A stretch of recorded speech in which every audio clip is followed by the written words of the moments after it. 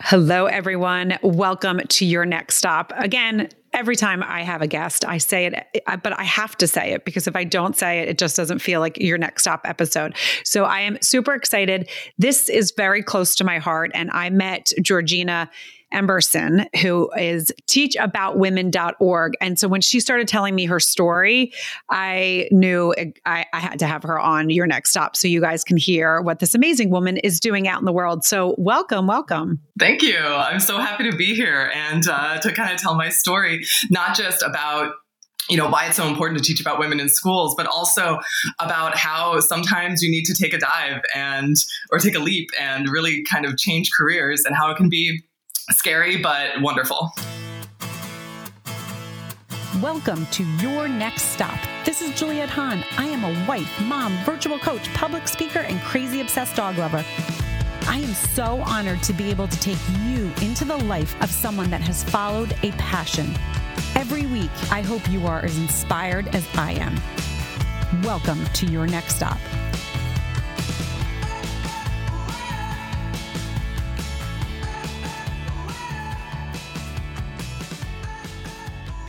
All right. So I would love for you just to take my listeners. They know we just dive into it. Kind of a little background. Where did you grow up? If you went to university, what did you study? And then how you kind of pivoted and started teachaboutwomen.org. Sure.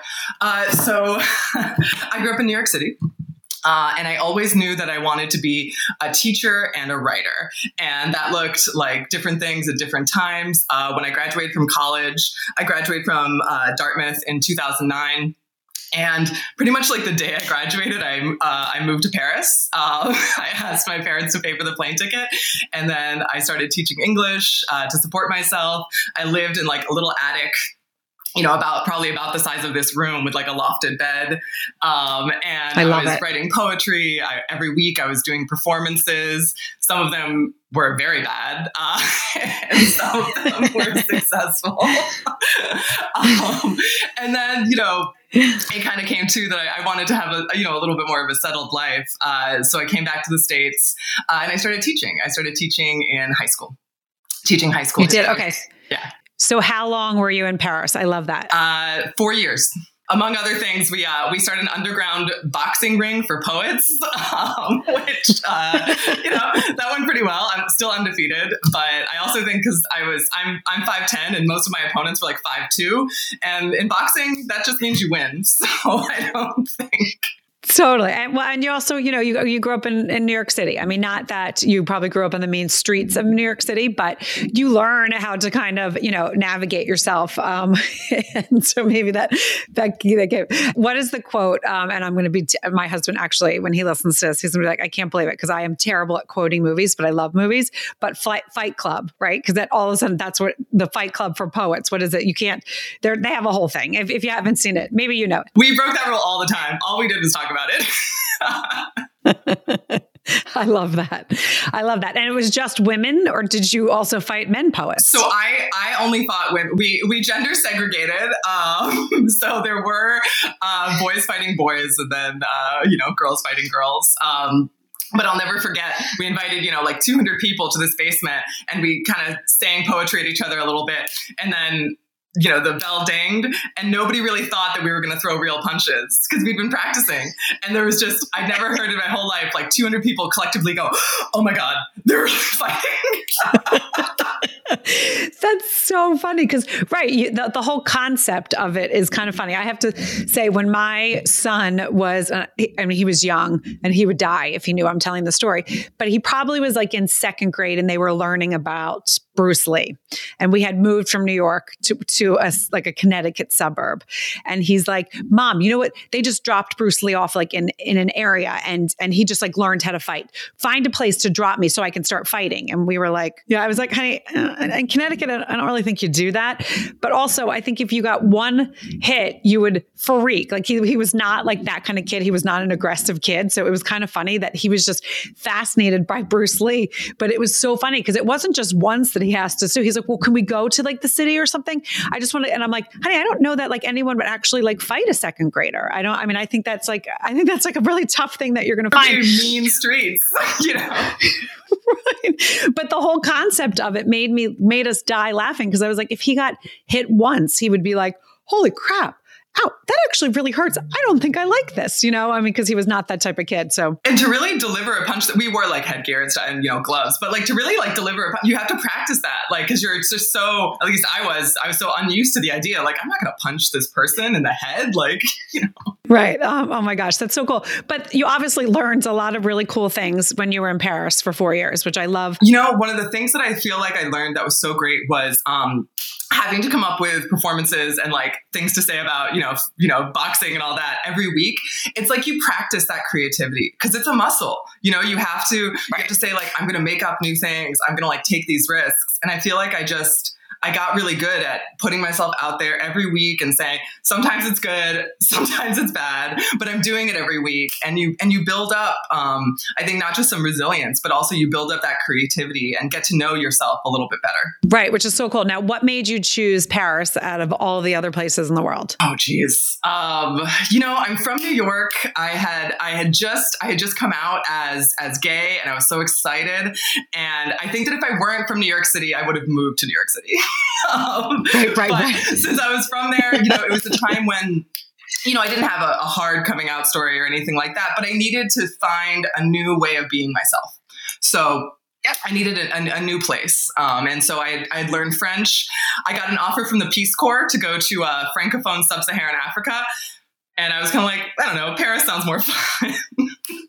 Right. I'm still not served in the Peace Corps, but I have spent a lot of time in beautiful cities, meeting wonderful people. So. Right. I love that. Okay. So you came home, you decided, okay, so you started teaching, and you taught in New York City high school? I did. I taught in New York City, both public and private schools. And I taught mostly ninth grade history. But then I fell into, because sort of no one else was doing it, teaching a feminism course. And I sort of became like the go-to person for like anything about feminism, which was a little ironic because I majored in history of religion in school and Renaissance studies. Right. So I had to I was like, okay, I've got to read Simone de Beauvoir. Like I know French. I can read some of it in the original, some of it in translation. And I just realized I was like, I've got to learn as much as I can about this. And there came a day when I decided to order a book by an amazing historian. Her name's Mary Beard.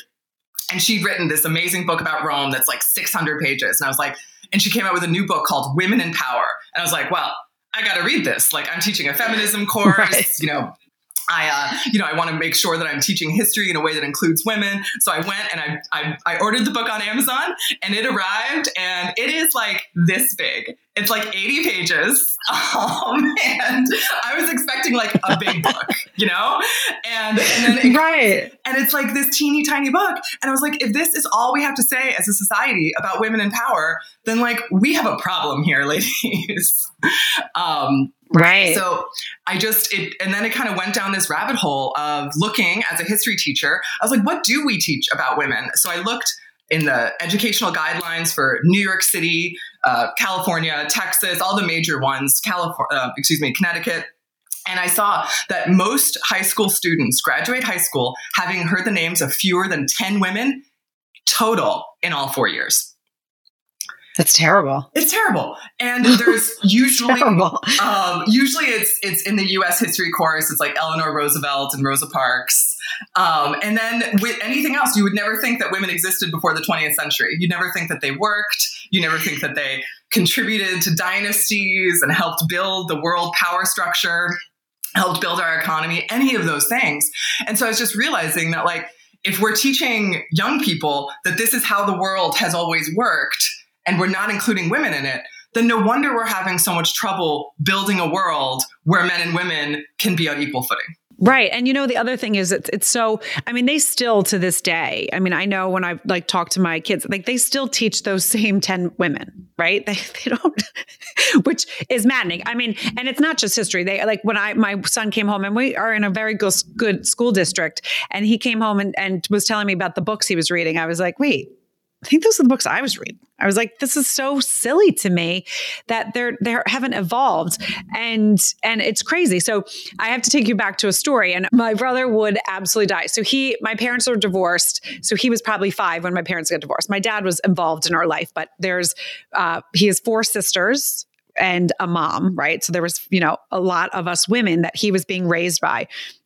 And they were on the bus, I guess in Philadelphia. And my brother, this was before my parents got divorced, but he was probably like 3, and he like gasped. And my mom was like, what's wrong? And he's like, there's a lady driving the bus. I think we need to get off. And my mom was like, excuse me, what are you talking about? He's like, ladies don't drive buses. That's, that's like, the big machinery he was like picturing. And this obviously he wasn't in school, but it was something that my mom was like, oh my gosh, like we are raising him with all these women.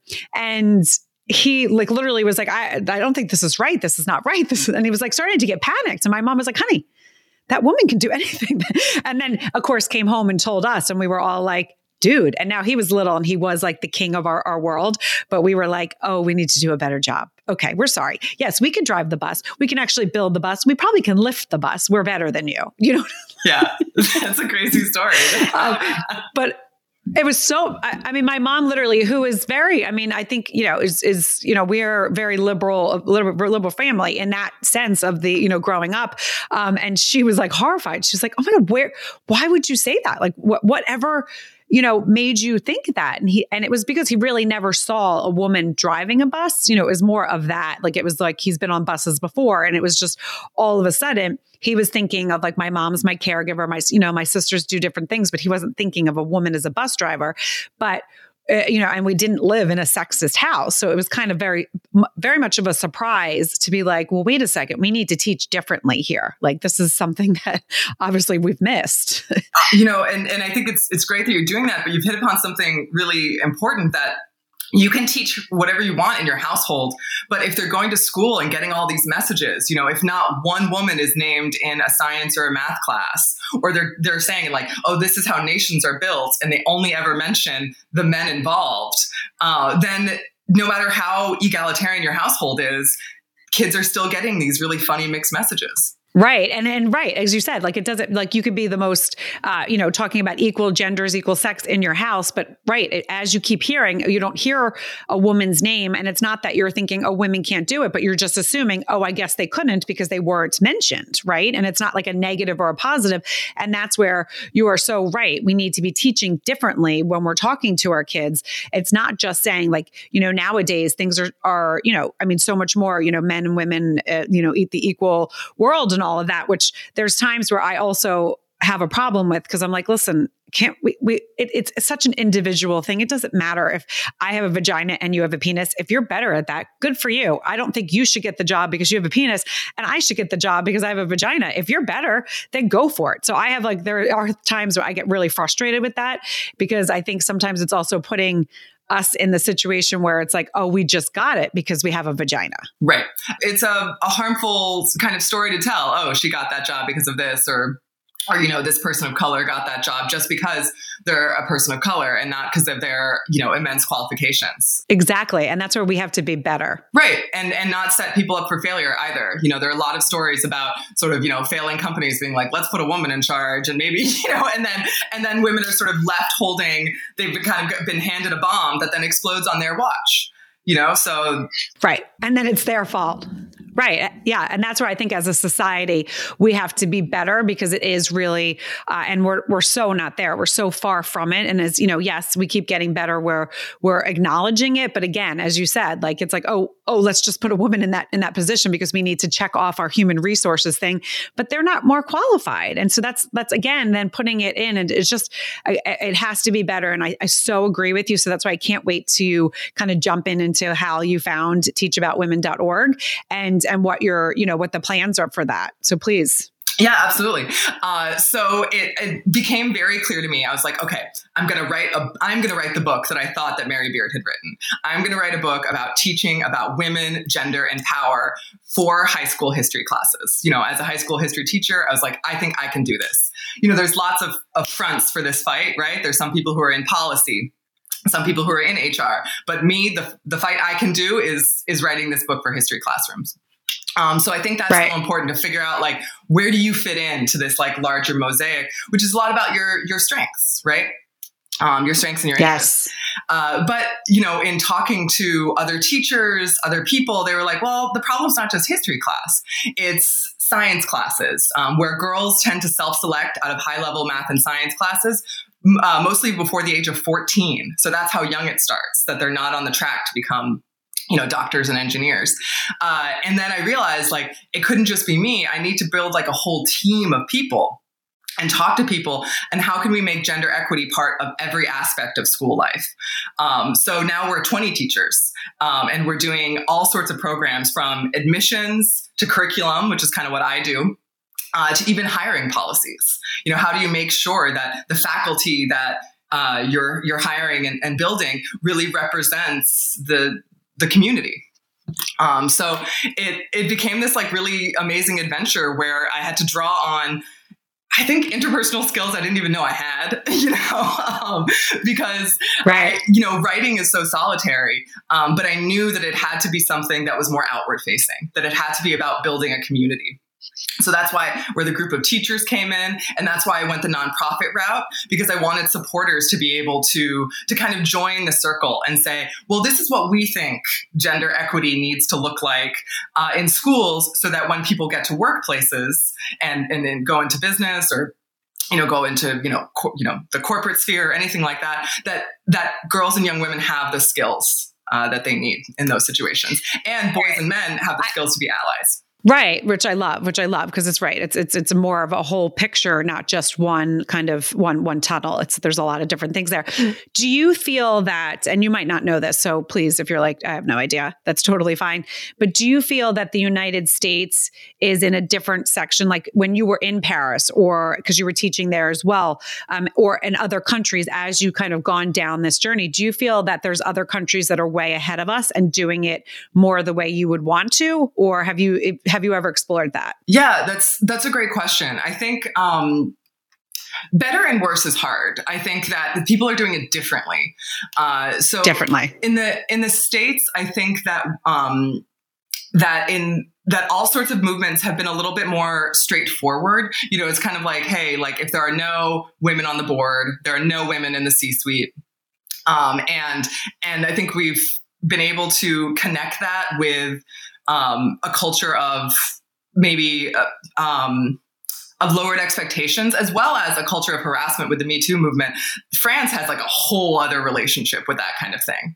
And they're like, well, a woman has to, accept advances in a certain way. And you're like, wait a minute. Like, oh.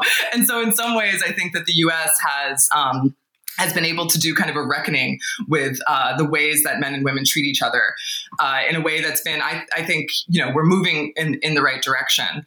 But that said, that there are plenty of countries that have been able to have a woman in charge. Angela Merkel, even Margaret Thatcher in England, who's a very conservative leader. And the U.S. hasn't gotten there yet. We haven't been able to have, a woman in charge. A woman as the vice president, a woman of color as the vice president is amazing. But she's not the head, right? So I think that we have a lot of work to do there to say, like, what are our unconscious assumptions about what a woman can do and what women should do, that we have to sort of reckon with. And do you also see, which I'm sure it is, but again, I'm not, I don't know because this is not my field of expertise, but do you feel in certain parts of the country, it is a different way just because, the South, if you think about the United States, you think about different sections, right? And you think, okay, we have more progressive or more, liberal or more, conservative. But then there's also, I feel like it goes even deeper, right? There's just more history in certain areas. And so it's just brought differently. So can you touch on that a little bit? Sure. So I happen to be very lucky that I grew up in New York City and just recently, about 2 years ago, moved to Austin, Texas, which is a very different culture of a very different gender culture, let's say. And I think that coming from New York City, I had a lot of expectations about what that would really look like. But what I've noticed is actually, especially in sort of history and monuments, there is a lot of acknowledgement about women helping to build Texas. For everything from, frontier life to its big institutions. UT Austin has a lot of buildings named after women, a lot of acknowledgement of women's accomplishments. And so I think that some of the differences come not just from thinking like that maybe women have more access to power in, let's say, like an East Coast progressive sense. But I think that in different cultures, maybe in the South, in the middle of the country, they have a different definition of what power looks like, right? That power is right. something that is a little bit more, can be kind of more rooted in femininity. And I say this like I'm speaking in broad strokes, and I want to make right. sure that we're acknowledging that, like, trans folks and people who want to like shatter the gender binary should be a part of this conversation. But I do think like that the South has a history of matriarchs that maybe is a little bit stronger than even in New England. We have all of these women leading churches, establishing schools, and taking these kind of semi-public roles. And then you have women, again, just kind of in general, to generalize, in the South, really taking the like domestic roles like incredibly seriously and kind of expanding what it means to take care of your community. Yeah. And I love that you touched on that, because it really is. It's how you view power. And I think that's a really important thing, or authority. I shouldn't say power. Sometimes power is a negative word, but how you view authority. And so I think that that's true. Like, I would never have thought Texas, and I'm from the East Coast as well. I'm not a history buff at all. So take that for what it is. I find it interesting, but it's not my thing. But I just, from, I guess, generalizations, we could say, which, we all generalize. I try not to, because there's so many generalizations that are, generalizations that are not true. But generalization about Texas, I would never have thought that there was a lot of, buildings named after women in a different way that you just explained that. So I think that's nice to hear. And again, we shouldn't just assume things because we hear certain things, whether it's in the media or from someone else. It's more, we should live it and learn it. Right. Yeah. And that said, the Texas State Legislature has fewer women than the national average. And women are slightly more likely to live in poverty than men in Texas, which is usually not the case in other parts of the country. And so in other parts of the country, right? It's a mix. Right. Well, I love how you explained both. Stay tuned for a quick message from my sponsor. Hi, my name is Shari Hodis, and I'm the president of Aura Limited, a proud all-women-owned brand marketing and global sourcing agency. Simply put, we provide fashion-forward swag for any and all of your branding needs. Please visit us at www.auralimitedspelledout.com.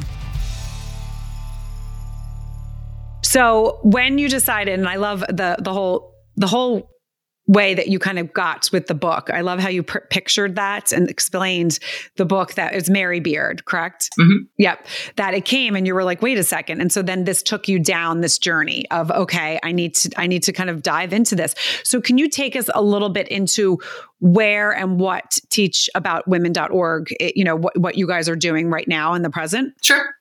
So we have two main programs. One, we're writing curriculum. We're starting in high school, but we want to create a whole K-12 program. That means not just history, but English, math, science, languages that really make sure that gender empowerment and inclusion are kind of baked in to the program.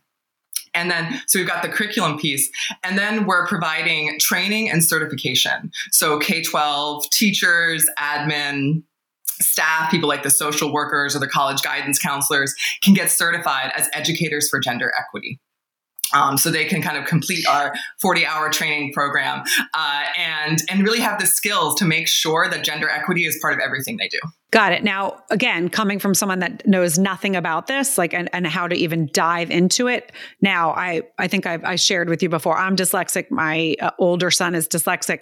So I understand going to IEP meetings, what we used to call them in Connecticut. I forget it's terrible. I've been in New York for 3 years, but I forget what they call them in CSE, or I think it's called a CSE or something like that. But so I am familiar with that, the special education aspect, and know how difficult in public school it is to get to get what you need unless you fight. Right. And I mean, it's like, or unless you're the biggest advocate for your child and you're really on top of things, which I'm pretty good at. I've gotten really good as the time has gone on. And then he now is these older energy that I think we shouldn't underestimate. Right. So I am very curious. Is it a school board that would say, yes, we want to learn more about what you're doing, and they're the ones that pass it to get it into the school district? Or is it someone else in a school district that would have to approve it and then bring it That's a great question. It depends a little bit. School boards are, they sort of decide what the kids will learn. So yes, we approach school boards, and then also typically we approach sort of the dean of studies. Sometimes schools have directors of diversity and inclusion, and we talk to a lot of principals. So we're kind of going school by school, and then, but school boards also have the power to say, like, actually, we think gender equity should definitely be part of every aspect of school life, and they can hire us to come in and work with their teachers. Right. So okay. So that's who it's really the principal, the school board, that kind of group that says yes, and then I guess they would present it. So again, because don't understand any of this, but do they present it at like a school board meeting and say, this is what we're doing next to bring you guys in? Or is it more simple on that end for you guys? Yeah. So I guess we tend to present to the school board. Yeah. They invite us to meetings, and we kind of say what we do. And then, every school has a different process, whether or not they vote on it or they go, discuss it and just weigh the options. And then, and we typically will come in, and usually what we do is do the trainings during either the days after school ends in June or in August, right before the school gets going, and then do kind of like regular check-ins throughout the year to make sure that the teachers really know what the program is. So it's really about usually the leadership, the school board and the principals hire us, and then we present and we kind of go in and work with the teachers. I love that. So do you guys have a plan? Are you like taking different states and tackling it that way? Or is it kind of just like, okay, I heard about this school district that needs this more, or how are you kind of working that through? That's a great question. Because most of our network and our teachers are located in New York City, we're starting with the tri-state area. So New Jersey, Connecticut, New York, and actually New York in particular, because they're such a big state and they have very, very laid out educational guidelines. If you sort of work with New York, they even programs like in Illinois and things like that are very similar. Once you do something for New York, you can more easily kind of go into other states. I would say, right. So like if you have something where you could say, hey, listen, New York listened, then, and especially, states that are trying to kind of emulate what New York is doing, they would help you there as well. So that's fascinating. Yeah. And Texas is a harder sell, but actually the Texas, whatever they decide you need to learn in Texas, determines most of the curriculum for the West and the Midwest of the United States. So that's going to kind of be our step 2 after the tri-state area. That's so interesting. Now, are you finding anything in the tri-state area? Like, what has been like the biggest hurdle? I guess I can ask. The biggest hurdle has been explaining what the problem is.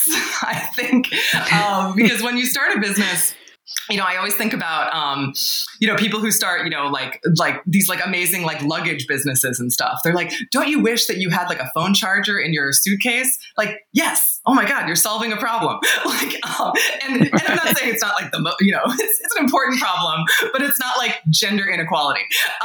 So how to explain to people that girls there are more female valedictorians than male valedictorians. Girls have higher GPAs. So, people are like, well, what's the problem? The problem is not passing grades and getting good grades in school, which on some level kind of play out on obedience. Like, are you kind of just good at doing what you're told and playing to people's expectations? The problems are in the world, that once you start stepping into leadership roles, once you start having to be in charge, that you're meeting this resistance that your education has not prepared you for. So the biggest hurdle, I think, has been convincing people who are not in education that there is kind of a broader problem. Because either people are like, yes, I totally am on board with this, or they're kind of dubious. They don't really believe that, schools need gender equity as part of every aspect of school life. Like, they're not sure. Got it. Okay. Well, that's fascinating. Keep doing what you're doing. And can you also, shout out where people can find you? Because I'm sure there's teachers, people on school boards that are like, wait a second, I want to know more about this. Yes, please find us at teachaboutwomen.org. You can follow us on Instagram, Twitter, and Facebook, just at Teach About Women. And we've got a big event. We've got a Women's History Walkathon happening on May 21st in Central Park. So as I mentioned before, most students graduate high school having heard the names of fewer than 10 women in all 4 years. So this year we're marching to change that and to raise funds for a curriculum that not only includes women, but is gender empowering for everybody. See, and I love that you said that gender empowering for everyone, because that, like, someone might hear this at first, right? And say, oh, this is just another woman trying to get, put the male down. Right. And that's not what you guys are doing. And that's what I do want you guys to hear about that, because that's something that I would not have on my podcast, because I have 2 sons and I have a husband, but it is important and I have a daughter. So it is important that we're both showing up in history, because we have both done things. And again, the thing that's so important is it should be really about the individual, and not, again, if they have a penis or a vagina, about what their qualifications are and who is the better person to take that role. And I really believe if what you guys are teaching, that will give it a little bit more oomph as we go out into the world, because it's just going to be started down at a younger level where you're hearing, about this woman that did something different. Maybe it's not like the building of the pyramids or whatever. And I just threw that out there. Again, I'm sure there was plenty of women that built pyramids. So I'm not saying that, but maybe they did something that's different that we don't teach about. And it could be really cool. And that's what this podcast is also about. It's about thinking about the different aspects that we all can do to be better or better our own lives. Like one of my podcasts that I just had on, I did a little snippet on my Instagram stories today. She actually was in advertising and decided she loved cheese and wanted to go into making cheese. And this whole business it's amazing, but it has grown to where now she's also going into corporations and teaching like teamwork and all these different things, and doing like cheese boards and all these like over Zoom, and has this amazing business because she took a leap of faith because she was a little fascinated by something. And so that's what this podcast is. You got a book, right? That you were like, wait a second, something needs to change. And you were curious. And I think that's what's so important. You were curious and explored something, and then look what it has done. So that's what I want the listeners of Your Next Stop to really, really do, is if you are curious about something, explore it. Don't shove it. Don't stuff it. Look into it. Why are you curious about that? Is that something you're meant to be doing? Is it your path? And if it's your path, go for it. And so I can't, thank you enough for jumping on and sharing your story. Of course. Thank you so much for listening. This has been a pleasure. Yes. So you guys, you know what to do. If you like what you heard, rate, review, share. And I'm sure many of you have some ties to some school district. If you have children, get this episode out. Share it with the teacher that you know. Share it with the principal. Share it with school boards, just to get it out and see if it's something they're interested in. Because why not make some changes in other people's lives? Be a better person and share, right? If we share things that have touched us a little bit, it's going to touch the next person. And this is how this podcast grows.